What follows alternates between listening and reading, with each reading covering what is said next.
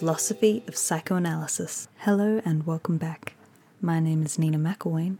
In this season, we're going to be bringing you a series of lectures on personality. The lecture you are about to listen to was created by Associate Professor Doris McElwain.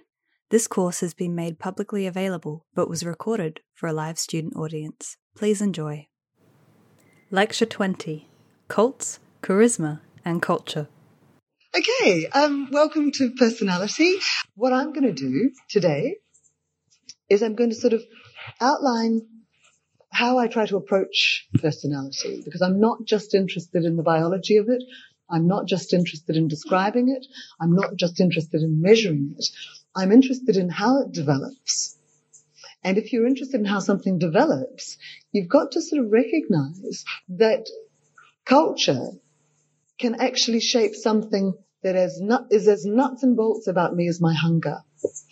Okay, so it's not as if, you've got the cultural level, then you've got the personal level, and then you've got the subpersonal level. They're all absolutely intertwined, and that's what I want to illustrate in today's lecture. Okay, so there's kind of three levels, if you like, that I'm fascinated by. The one I'm most interested in at times is the subpersonal. I'm really interested in emotions and drives and bodies and all that kind of stuff, and that's the subpersonal. They're the things that are influencing and shaping your behavior, but you don't even really know that they're having an effect. The personal level is more like the things that you're able to put into words. You know that they're happening. You can sometimes believe that you're influencing things happening at that level. It's a myth, of course. No such thing as free will. But that's the kind of personal level that you chat to your friends about. And then the cultural level can sometimes be quite unconscious, because we're sort of soaking in it, if you like. It's like the discourses that are around us everywhere about what beauty is, or what's a desirable thing to do, or what's the most shameful thing that could happen to anyone. It's also the sorts of discourses and scaffolding that you, if you like, that shapes how we recall our memories, what we aspire to. We often don't realize that by growing up in Australia, we might take a particular attitude to having tickets on ourselves that you wouldn't if you were growing up in America. Okay, so there's whole different things about feeling good about yourself in this culture, and cultures like Scotland and Canada as well, compared to growing up in cultures where it's much more acceptable explicitly to feel very good about yourself in public. Okay, so that's the kind of cultural domain. So at the personal level, there's a kind of sense of self. You formulate intentions about your future. You might even make plans for them. You certainly can tell stories and make narratives about them to your friends. And self-stories, which are stories to yourself about where you're headed in life. At the subpersonal, you've got unconscious processes, but you've also got sort of traumatic experiences, which might be so unconscious that you've never thought them in words at all. They're not in language at all. And the only way that we can pick up on them as an observer is by watching what you do, called enactments. So there's all sorts of unconscious processes. It's a whole diverse array of things that are happening there. Also at the subpersonal, you've got the very basic drives like, hunger, sex. You've got affects like joy, surprise, interest, rage, etc. And at the subpersonal, and often operating quite unconsciously too, you have schemas like, your internal working models of attachment that shape what you notice about the world and that shape how you interpret information about oneself. So these domains, they're sort of intersecting domains because, the cultural domain scaffolds our memory processes. There are stories that we tell. If you ask people about their lives, they often know how to sort of pick certain milestones, births, deaths, and marriages.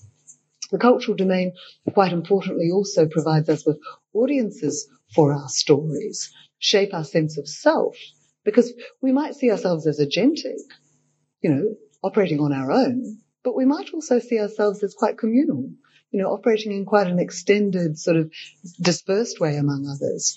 The culture certainly shapes our gender identity and what we think about the body that we happen to inhabit. It certainly shapes our sources of morality. What we feel ashamed of, what we feel guilty about are quite culturally relevant. And they certainly influence the stories that we tell and what it is that becomes unconscious. Like we might feel ashamed of different things or repress different things depending on what cultural requirements are imposed on us. What's most remarkable to me, though, is that culture actually shapes whether or not we're the kind of people who are very active or passive in our sexuality, whether we like to be observed or doing the observing, whether we put our sexuality out into the world or turn it back on ourselves in certain ways. So the culture, right from the word go, is bouncing against our desires and shaping the forms that even our sexual desires take. So sexuality is not just a biological thing. It's culturally imbued. And at the level of the personal domain, we get all sorts of influences from narratives, from sense of self, back onto our emotions and our impulses. Which ones are we prepared to tell stories about? Which ones do we never tell stories about? Which ones do we not even know that we've got in terms of schemas? But they're right there, interpreting all the data before we're even aware of it as it arises. So at the personal domain, you've got narratives, you've got these narratives which can shape what sense you make of your impulses and emotions and which ones you're prepared to include in the stories that you tell. At the personal domain, you've also got what's called chronically accessible schemas. In other words, you might be very, very concerned with, say, shame, or you might be a person who's very much open to curiosity and things that inspire wonder.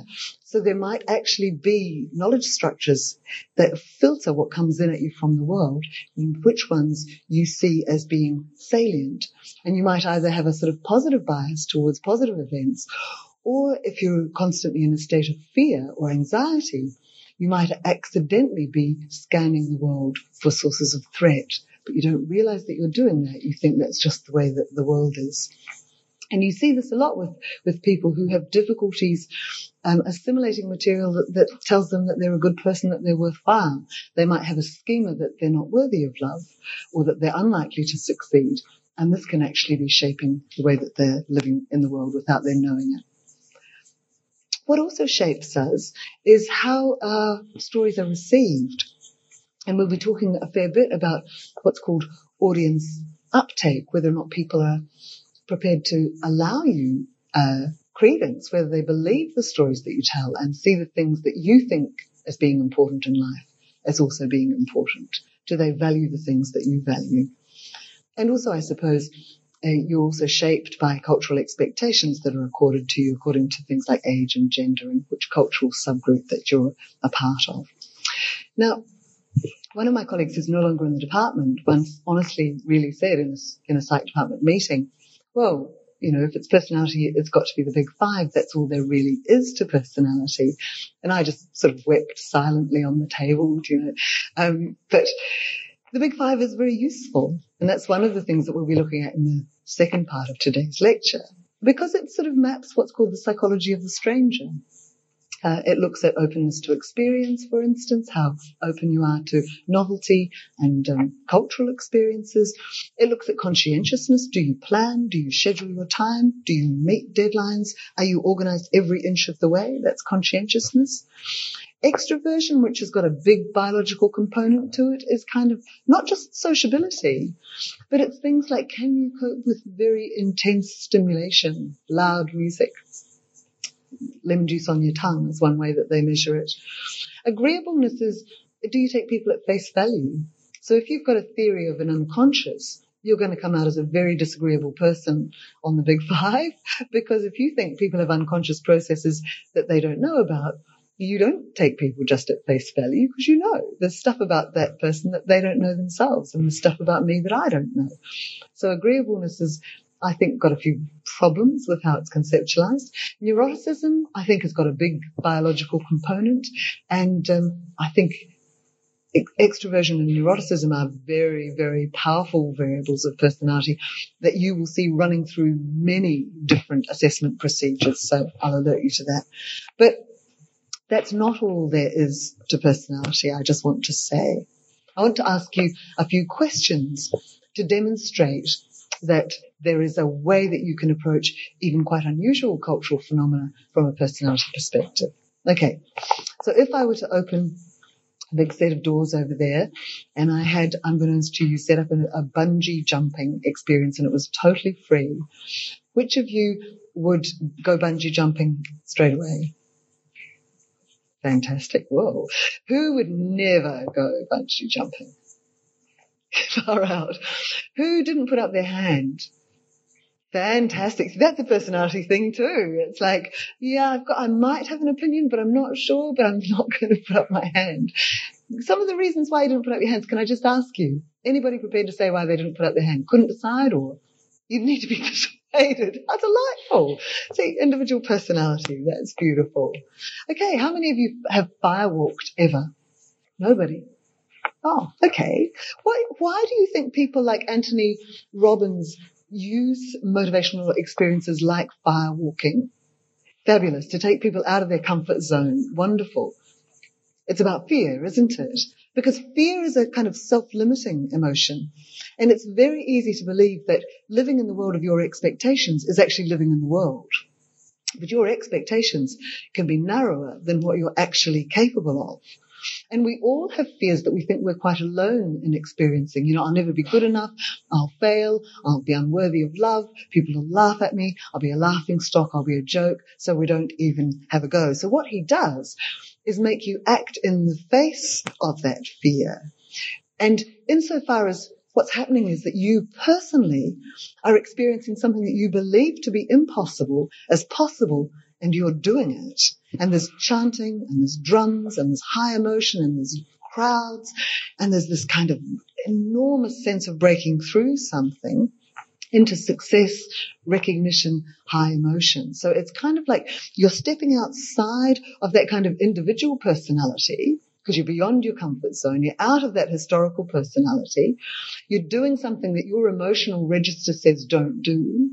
You're doing it in the face of a crowd. So there's actually a sense of merger, union, joy, a lot of those kinds of contagion-like phenomena where the emotion really infects everyone in the crowd.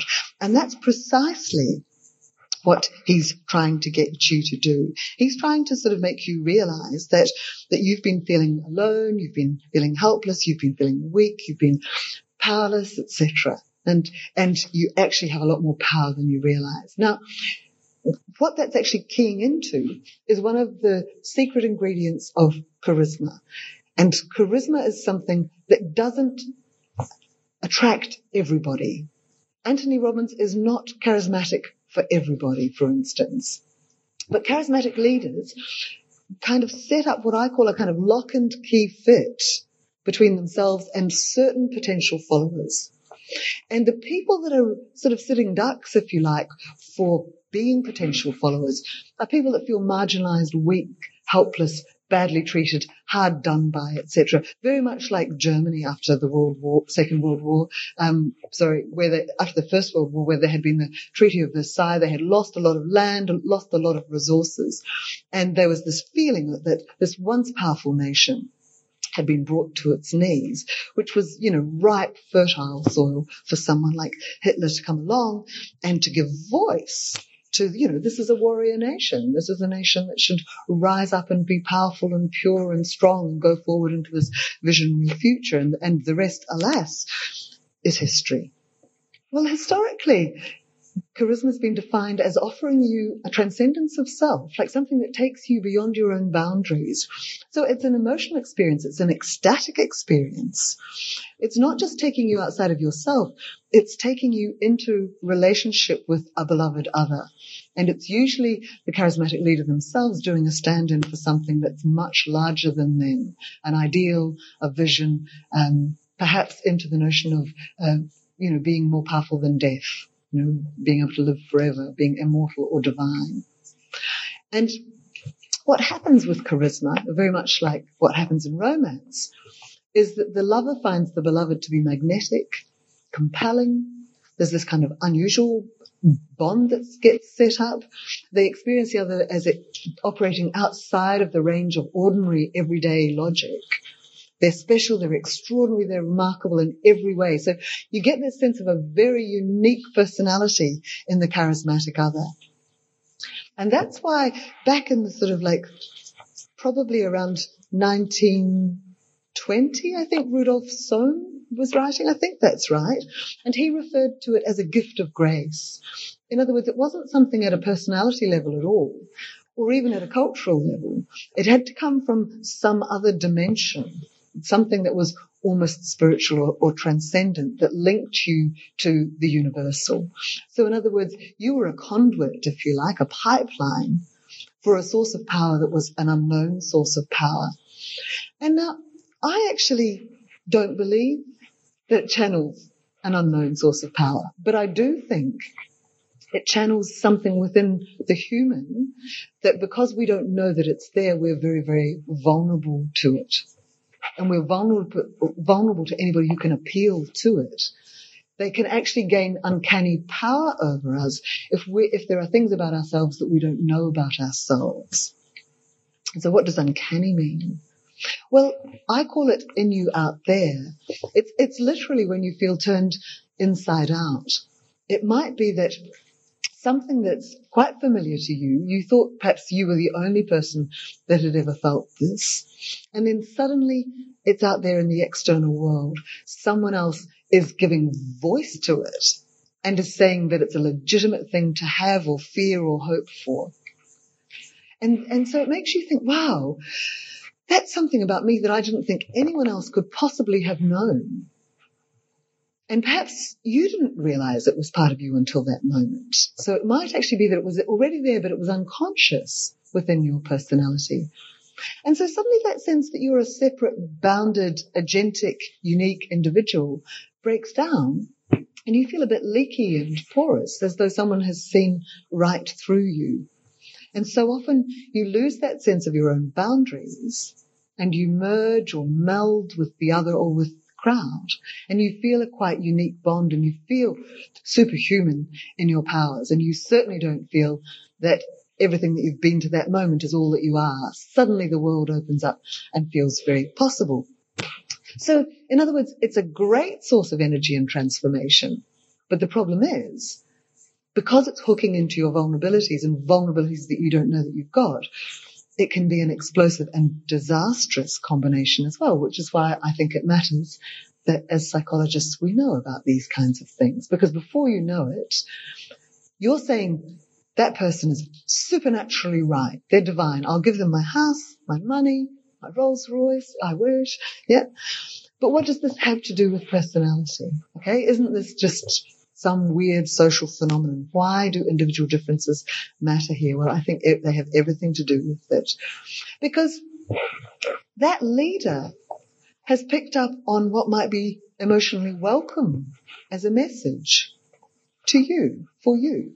So in other words, they're quite good at seeing into your need state or inferring what might be your need state given the historical moment or given how you're socially placed at a particular moment in time. If you're a downtrodden minority group or you're of a gender that's disadvantaged in a particular setting.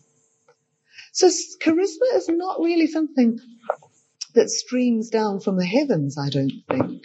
It's something that you give to the other. It's a power that you give, you hand over to another person. You see them as having it. You don't think, I've given them that power. You just feel they are charismatic. But actually it's a lock and key fit between aspects of your personality and aspects of their message, their personality, their vision. Their message, their personality, and their vision. And that's the lock and key fit. Now, it isn't random who ends up being seen as charismatic. There were certainly people in that list of pictures that I put up that you go, nah, yes, possibly, nah, right? I could sense from your non-verbals and from your paralinguistics that you probably didn't like much the two political leaders. Johnny Depp was probably more, up there, and Keira Knightley. Don't think Bieber got it, is that right? No? Miley Cyrus? No, possibly. Anyway. So what you've got in charismatic leaders is there is something about them that marks them off as different. They often do have courage to oppose the ordinary. They often do have a certain freedom of libido. And there's dangers in that, as I'll tell you. They often do have an explosive novelty of being. They say things that are quite unexpected, and they've got an ability to carry people along with them. But how do they do that? Well, it's a skill. Can it be acquired? Well, possibly. Possibly. It's a whole lot of component skills, really.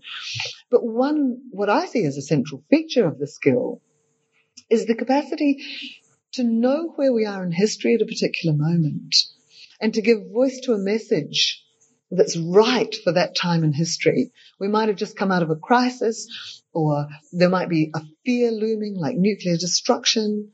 And the message has to appeal both to the fears of what might happen, but also longings, for a possible new way that things might be. And they have to be able to understand people enough either to see into their hearts or have a group of advisors that can see into the hearts of people and advise them accordingly. And what's remarkable about charisma and why I think it matters is that the leaders are able to carry people along to sacrifice their labor, their wealth, and sometimes life itself, like the Jonestown massacres, quite a famous case. And over 800 people, about 835, I think, drank grape Kool-Aid that was laced with cyanide just because the leader told them to do so. That's an astonishing power for one person to have over 835 people. You'd drop them to the ground no sweat if all of you got together, wouldn't you? It's like he would be no match for you. What is that power that person had? So I suppose they speak to what we think no one else knows about us, deep fears. Not just that they speak about the fears, but they have an ideology that has a set of solutions orchestrated as to how you might resolve those fears.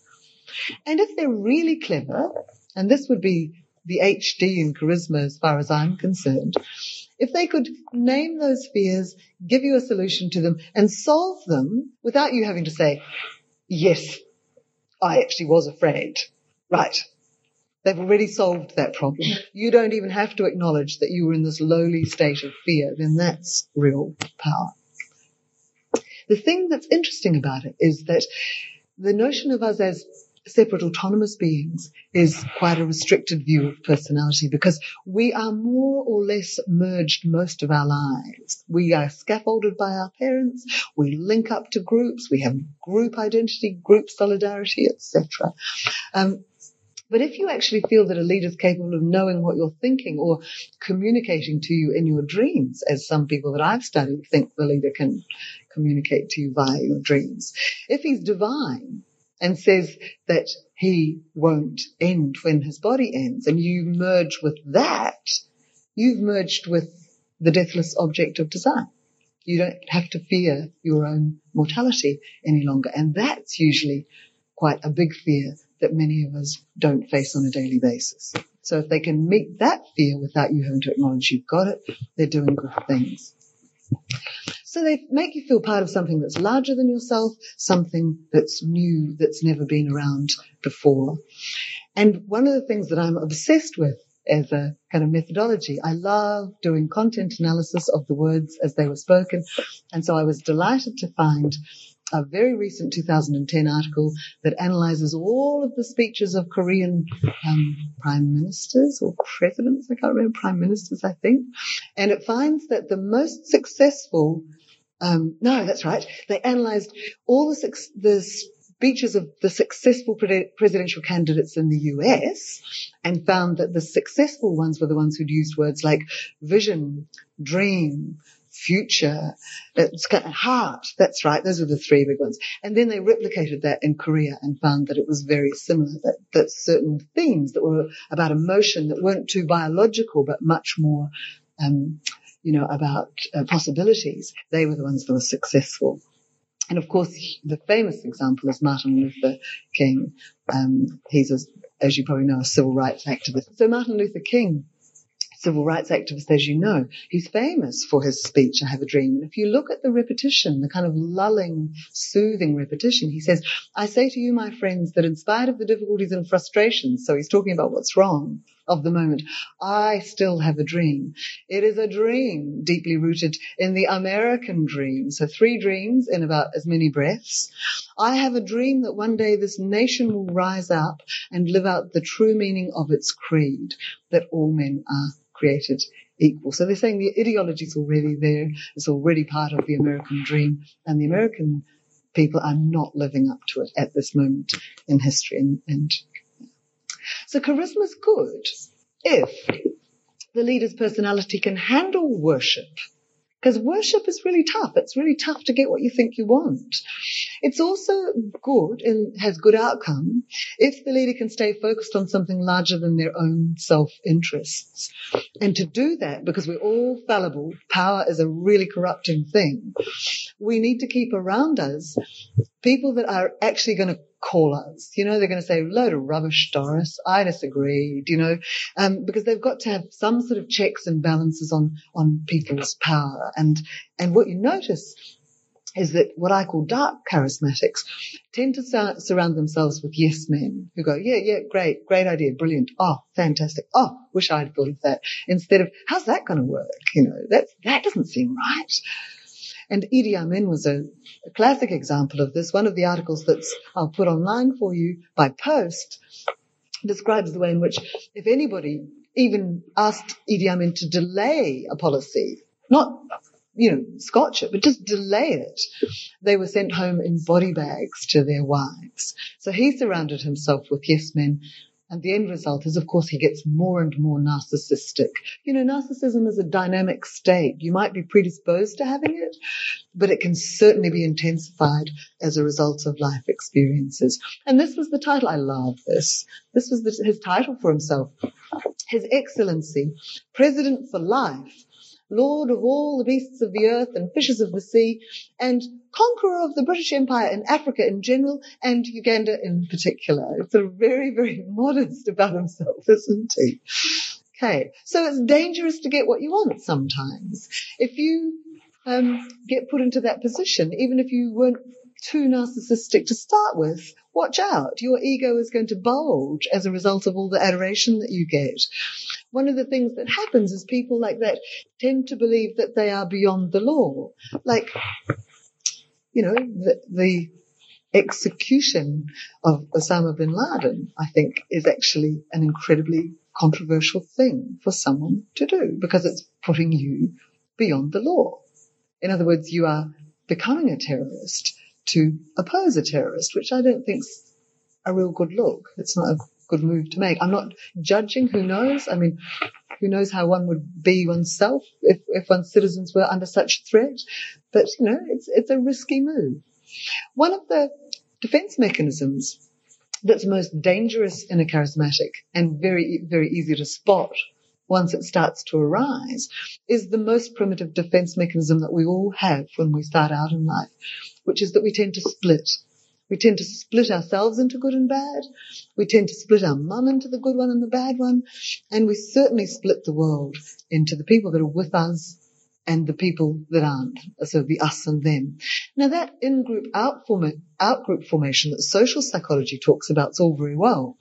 But if you sort of add the unconscious to that, it becomes even more kind of psychotic and sort of Salvador Dali-ish in a way.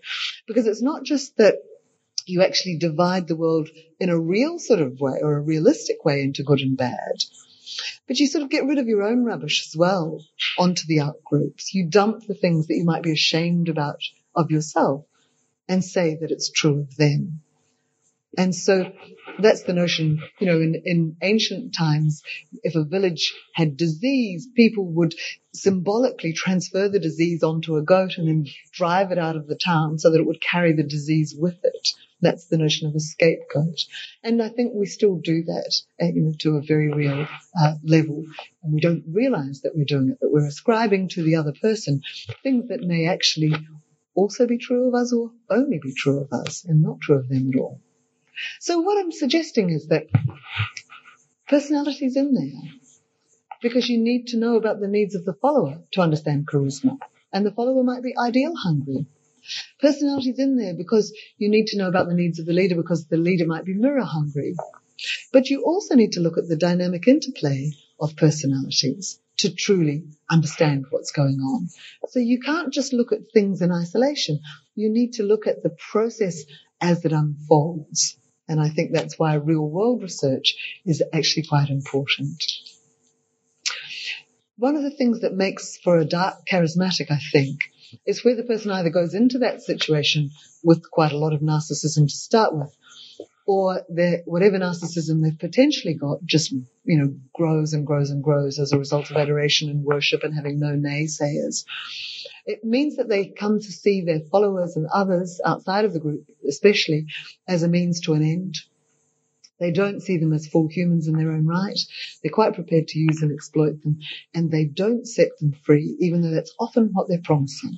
I will liberate you. I will set you free, but you are nowhere free when you're in those sorts of charismatic bonds. So my suggestion is that it's one thing to have attributes that are worthy of emulation. People going, yeah, wow, I'd love to be like that too. But that doesn't necessarily entail longing to have power over others. I think those are two quite separate roles that a leader can play, if you like. And I think that the people that get into politics because they want power is the very ones that you'd be going, nah, office job for you, go the other way. Because it's that seeking of power for its own sake that I think is a bit of a danger sign. And many people, as you will find out ad nauseum in this course, wish to have power. Psychopaths have a kind of callous, unemotional power because they don't have the full range of feelings, and that inhibits all sorts of things about their development. Machiavellians certainly are going for power, and they'll butter you up, they'll appeal to your vanity, they'll flatter you, and then once they've got you sort of going, oh yeah, this is great, boom, in goes the knife, right? They appeal to the worst in you. Now, narcissists, and I think there's a narcissistic core to both of those personalities. I think psychopaths have got narcissistic elements and Machiavellians have got narcissistic elements. But someone who doesn't have those darker overlays to their narcissism, who's just narcissistically wounded, they're actually trying to get from their followers the adoration that they feel that they missed out on. So they're trying to make good a deficit in their early life. But they're often not great characters to be around. So charisma is a true test in a sense. It's like fame. It tests the personality of those who have it, and many people don't pass the test. Often the society who's challenged by charismatic leaders don't pass the test. They often retaliate by becoming tyrants in their own right. Waco, Texas is an example of that, where the FBI went in and killed almost every man, woman, and child that was part of a religious sect, because they had dared to oppose a government agency, the FDA. It also challenges the independence of mind of those who follow and those who are alongside the leaders. Their independence of mind is sorely challenged. It's very difficult to stand up to a charismatic. It can be quite dangerous, but it can also be just difficult to think when you're in that situation. Okay, so that's the kind of cultural level. If I wanted to sort of assess the personality of the followers, how would I go about doing that? Well, one thing that I think I wouldn't do is I don't think I would just get what I call a broadband measure of traits and go in and see how agreeable or conscientious or extroverted a person was. Neuroticism might be useful because people that are, feeling a bit put upon and can't soothe themselves, they may be somewhat charisma prone. But one of the things that, if you don't know all that much about personality, you tend to think is a good idea, is to use big scattergun approaches, broadband measures that just try to map a broad domain of personality. The Big Five's an obvious example to that. The I Think personality questionnaire and Tellerigan's multidimensional personality questionnaire are three that you would use if you didn't really know which bit of personality is likely to be relevant, but you wanted to throw a personality measure in there. The Big Five looked like it was going to absolutely take over in the 1990s. And I was a bit terrified because it felt like a real dark age. We'd all been sort of trying to work in very complex ways with personality. And, if there's one aspect of personality that you're interested in, you want to sort of zoom right in there and get really precise measures. If you're predisposed to envy, or if you tend to put your anger outwards rather than inwards, it's kind of like there's all these very cool measures for it. And then Costa and McRae were coming along like businessmen, really, and saying, we've got this product, it's the Big Five, it's $1 questionnaire, and we're going to get all the runs on the board, and everybody else is just flailing around, flapping in the wind. They don't know what they're doing, and I was going, no, we do. And it really looked like the Big Five was going to rule the day, which is why you can imagine me sitting in a staff seminar or a staff meeting rather, and one of my beloved colleagues going, oh, personality, the Big Five, that's all there is, isn't it? And I'm like, oh, no, it's not. But they're still quite good measures, so I'm not meaning to shoot them out of the sky, but what I want to do now is make you a little bit savvy about some of the myths that are around in psychology. And I know that they're around because I've got them in my own personality at times, and I certainly see them in my colleagues at times, and I see them in the literature. And I want to just give you another way of thinking as well. So trays are very useful. Broadband scattergun approaches, very useful, but that's only a very small part of personality. Okay. So let me just tell you a tiny bit about them. And I've got them. If you want them, I can certainly send them to you if you're interested in having a look at the scales. The 5-factor model basically suggests that everything that you need to know about personality is assessed by these 5 factors. Oh, but perhaps we should include honesty because we haven't really got that. Oh, and we haven't quite got surgency or vitality, but that's all right. We'll work it out. So they think openness to experience, conscientiousness, extroversion, agreeableness, and neuroticism. Then you've got Alki-Taligan, fabulous little questionnaire. I'll bring that up a lot in the course. It's not actually little. It's about 275 items, true, false, and they're hilarious to answer. But he's got sort of like 9 subscales: social potency, alienation, control, and he's got 3 higher order factors: positive affectivity, negative affectivity, and how readily you can inhibit and constrain your impulses to wait for better options to come along, which is, of course, something that society requires of us, and some of us manage to achieve and some of us don't. You've got Eysenck's EPQ, which is marvelous in a way because it picks up on extroversion and neuroticism, which are 2 crucial personality dimensions. But it also looks at your psychoticism, which is a bit fascinating. It's, there's the joke that if you're neurotic, you build castles in the air. If you're psychotic, you move into them. Yeah, it's just got that extra break with reality there, do you know? And his psychoticism factor, it's just got that edge where you're really not quite sort of testing reality the way the normal population is any longer. So it's well worth looking at his questionnaire. So let me just give you some of the MPQ items. First one's an aggression item. If people criticize me, I usually point out their own weaknesses, okay? The best way to achieve a peaceful world is to improve people's morals, right? That's a traditionalism item. I keep working on a problem even if I'm very tired. That's an achievement item. And my favorite is this harm avoidance item. I just wet myself laughing when I'm reading these items. They're so gorgeous. Of the following 2 situations I would like least: running a steam pressure in a laundry for 2 weeks or being caught in a blizzard. The other one is listening to really bad chamber music or swimming in shark-infested waters and things like that. They're just gorgeous. They're great items. I can't believe that some people would actually go for the shark-infested waters, but they do. On the one hand, you've got a known amount of damage to your arm. The other hand, it could be death, but you might not die, and at least you don't have to listen to chamber music. Okay. So one of the things I like about Alki-Taligan, he's a big old twin researcher. He's an emeritus professor. He says traits are not visible. You can't sort of measure them. You infer them. You observe people across a whole array of situations, and you infer from their behavior that there must be some disposition within them that makes them likely to do this kind of stuff in this kind of way. So in other words, a trait, or a trait, however you want to say it, is a disposition to behave.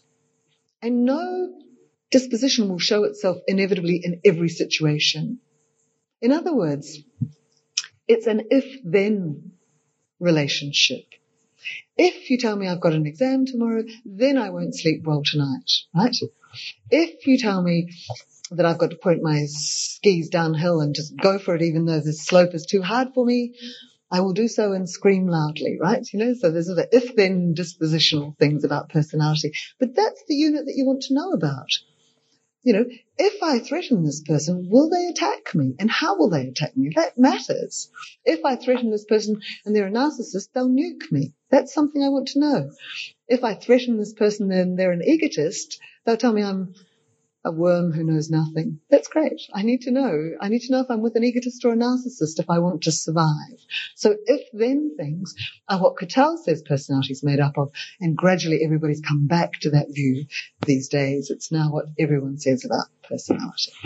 So traits are in the subpersonal domain. They're descriptive. They don't explain how they arose or how you got them. They're dispositions to respond. Most of the time, unfortunately, we assess them with self-report, and that means you've got to know about yourself, you've got to have insight, and it means you've got to be willing to report what you would believe you would do in a given context. Problem is, most personality questionnaires, they don't give you a context. You want to go, it depends, and it's going true or false. Sorry, true or false. Yep, nope, can't say depends. Didn't give you that option. You can't say, yes, I fight like cats and dogs with my family, but I'm really nice with my friends. Not allowed. It's like, do you fight with family and friends? That's a question from the Big Five, right? Can't answer it. Difficult. So self-reports are powerfully shaped by a person's frame of reference when they're answering it. And here are the kinds of frames of reference that we can commonly have. When I'm filling in the Big Five or, Taligan's NPQ, do I observe my own behavior? Do I write down what I'd like to believe about myself? And I might be self-deceptively enhancing. Do I say, well, I tend to say I'm a bit bold in public, even though I'm a cowardy custard, so I'll fill it out as though I'm really bold, right? I want to keep my impression management intact. Yeah, and I'll just wear the cognitive dissonance that goes with knowing I'm not really all that bold and brave. Or do I look at the roles that I tend to play? Am I socially quotient? No, but I do get dumped with choosing the restaurant. And then people do go to it, but I wouldn't call that social. You know what I mean? That's sort of how you do it. Or do other people say that you're smart and intelligent and cute or whatever? You don't actually think that, but other people sort of think it, so I might as well put it down. Or do you write down what you think admired others would like you to be? Conscientious, good at maths, persistent, where actually, you go and have a cream bun, go and lie in the sun or whatever. What we also are shaped by is our current mood, and we often don't know we're in one, so always use the positive affect, negative affect scale. Any study that you're doing, check out people's mood. It makes a difference. Unfortunately, we're also shaped by the current view of our past. If we're depressed, we've always been miserable, and we always will be, and that's how it feels, and it feels true, even if it's not.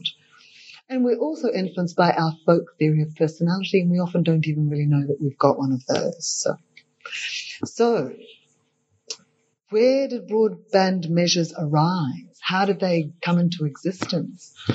Well, basically, people just analysed dictionaries, to be honest. They thought, if this dictionary's fat around words about dependence, as Japanese dictionaries are, because it's all about dependence if you're powerful. The emperor is the most dependent person, doesn't have to tie his own shoelaces. I'm not sure if the Japanese have shoelaces. Apologies to those that are from Japan. I'm not sure if the emperor is into things like that.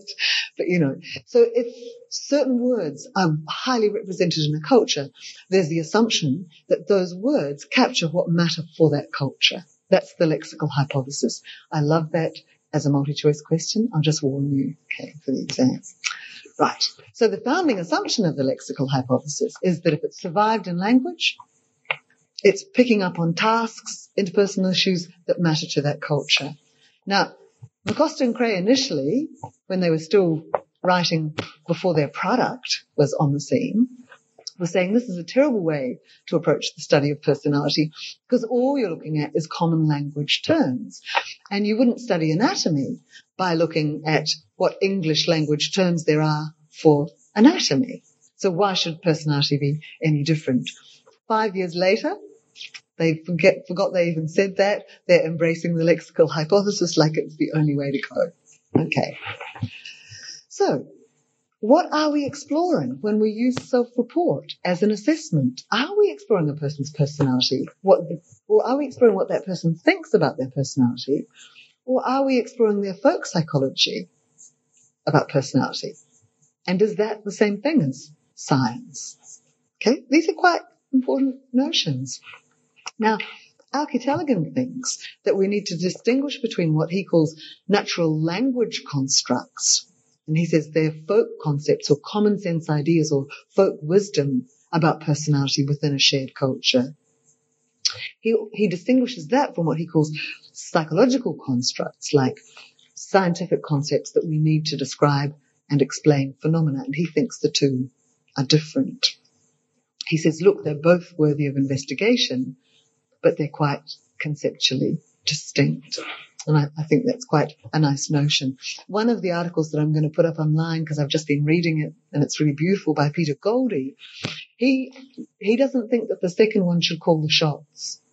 He thinks that if you're studying stuff to make it relevant to humans, then your concepts have to fit in with common sense ideas and folk wisdom of what matters. Whereas someone like Paul Griffiths, who's a philosopher of emotion, he would say, no, B should win. And we should correct our folk wisdom on the basis of our scientific discovery. So, people take different sides on this debate. It's not a done deal. There's big assessment issues, though, and I can't tell you enough about how important validity is. When we use numbers to represent a chunk of a person's life or a chunk of a person's mind, you want to be sure that those numbers mean the same thing for different people at different times. That's reliability. If you don't specify the frame of reference, if you don't say, imagine that you're filling in this questionnaire for someone who thinks you're really great, they're really gentle, they're kind, they believe in you, they're not going to be shocked by anything that you say, right? That's a really good way to get people to tell the truth, because they're not going to try and put their best foot forward. They're not going to bracket off the shameful things that they do and feel. Okay. But if you don't specify the frame of reference, this side of the room might observe their behavior. This side of the room might please mum and dad. You guys might sort of say, I'm actually going to self-enhance because this could be a job interview. And you guys might go, I don't believe in self-report. I'm not going to fill it in at all.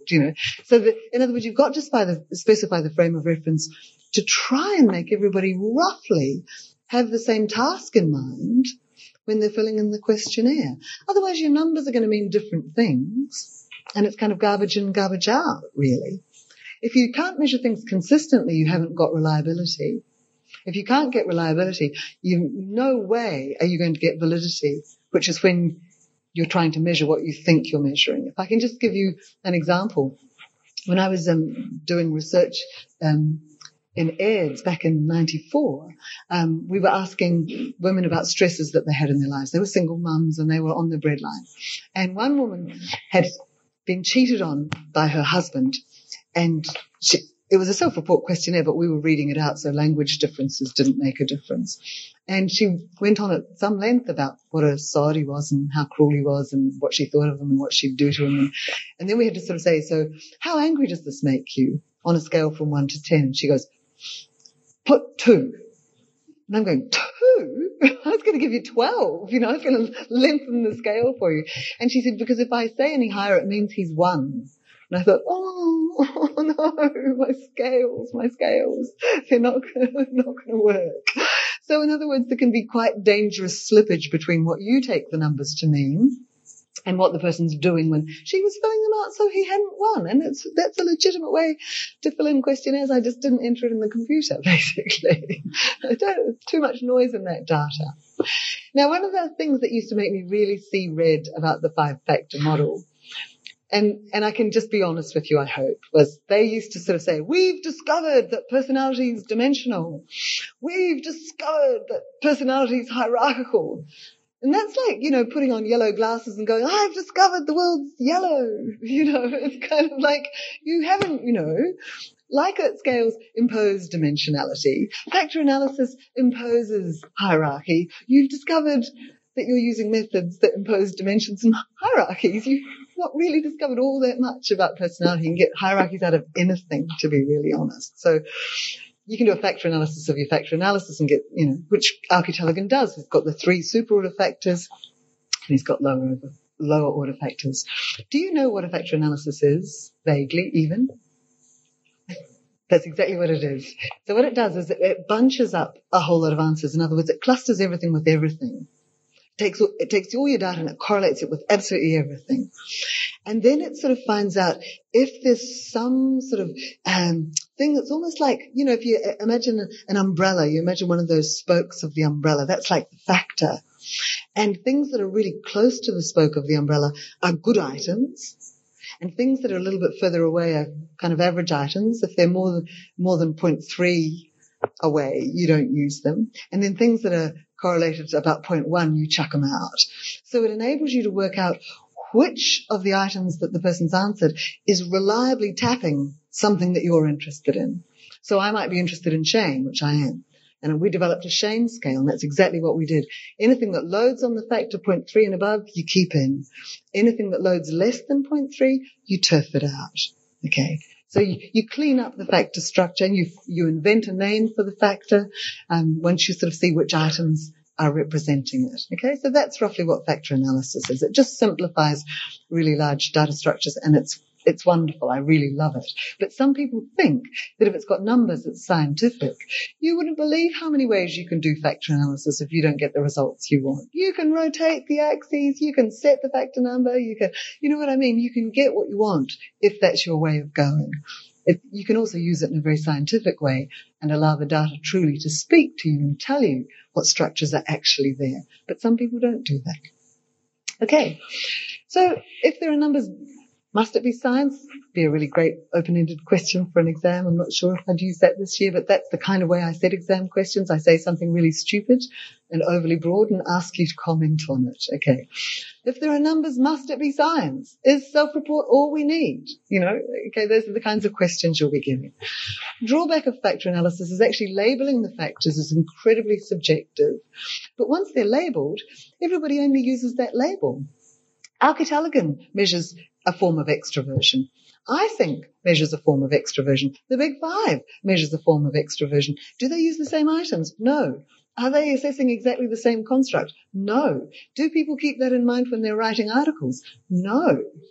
They talk about it as if it's all strawberry jam. No, it's all extroversion.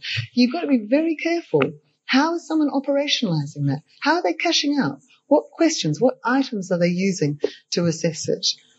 The other difficult thing when you're looking at group phenomena or averages or law-like regularities is that one atypical thing, you tend to sort of treat it as a residual. You don't pay any attention to it. Okay, so if I'm the sort of person that happens to, get incredibly violent and howl at a full moon, you probably wouldn't want to go to Antarctica with me alone, right? But if that was sort of, is one of your factor analysis questionnaires and it loaded 0.1 on all of your factors, you go, useless item, that's not going to help me select who to go to Antarctica with, and you chuck it. But you really want to know some of those things sometimes. So those if-thens, however unusual, can actually be quite crucial things. So sometimes factor analysis means that you chuck out really good items. I try to keep the items that don't fit with particular scales if I'm developing them, especially if they look kind of interesting, but they're just not doing what I want this scale to do. I don't necessarily, throw them out forever. But that's why you don't have to live through it, but I had to live through a very boring debate from the 1970s to about the mid-90s about how many factors it took to describe personality accurately. It was so dull. So there was 3, there was 5, there was 7, there was 9. Anyway, not to worry. Then there was a bit of a debate about whether or not motives and traits were different from each other. Can I just say, shorthand now, take-home message, they're different, right? If you want to assess motives, don't use self-report. Use a projective measure. You'll get much better results. And I really, really mean that, because there are different kinds of motives.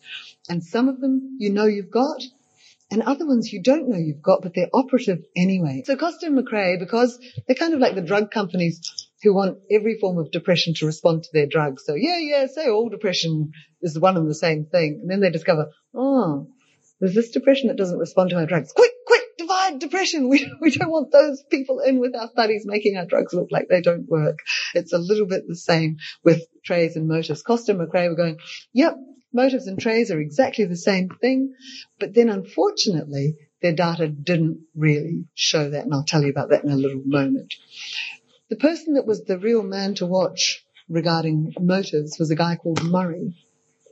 And he thought if you just look at patterns of overt behavior, you're missing out on stuff that never gets into behavior, but that the people felt like doing and talked about doing, but never actually did. If you just look at overt behavior, me trying to write an essay, why is she cleaning the fridge? This is not essay writing behavior. I'm trying to write my essay. I'm just cleaning the fridge. Okay, why? Well, it's because I'm in conflict. I'm procrastinating, right? My motives are expressing themselves in complex ways. So you want to talk to me about my essay writing behavior? Not, right? Because my motives are getting tangled. And most things that interest us in life are things where we're tangled, we experience some conflict. So you don't just want to look at overt behavior. You don't just want to look at conscious self-report. You want to look at other stuff as well.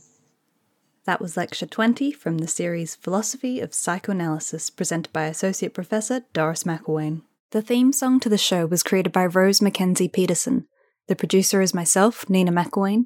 Thanks to Andrew Jeeves and John Sutton. Speak soon.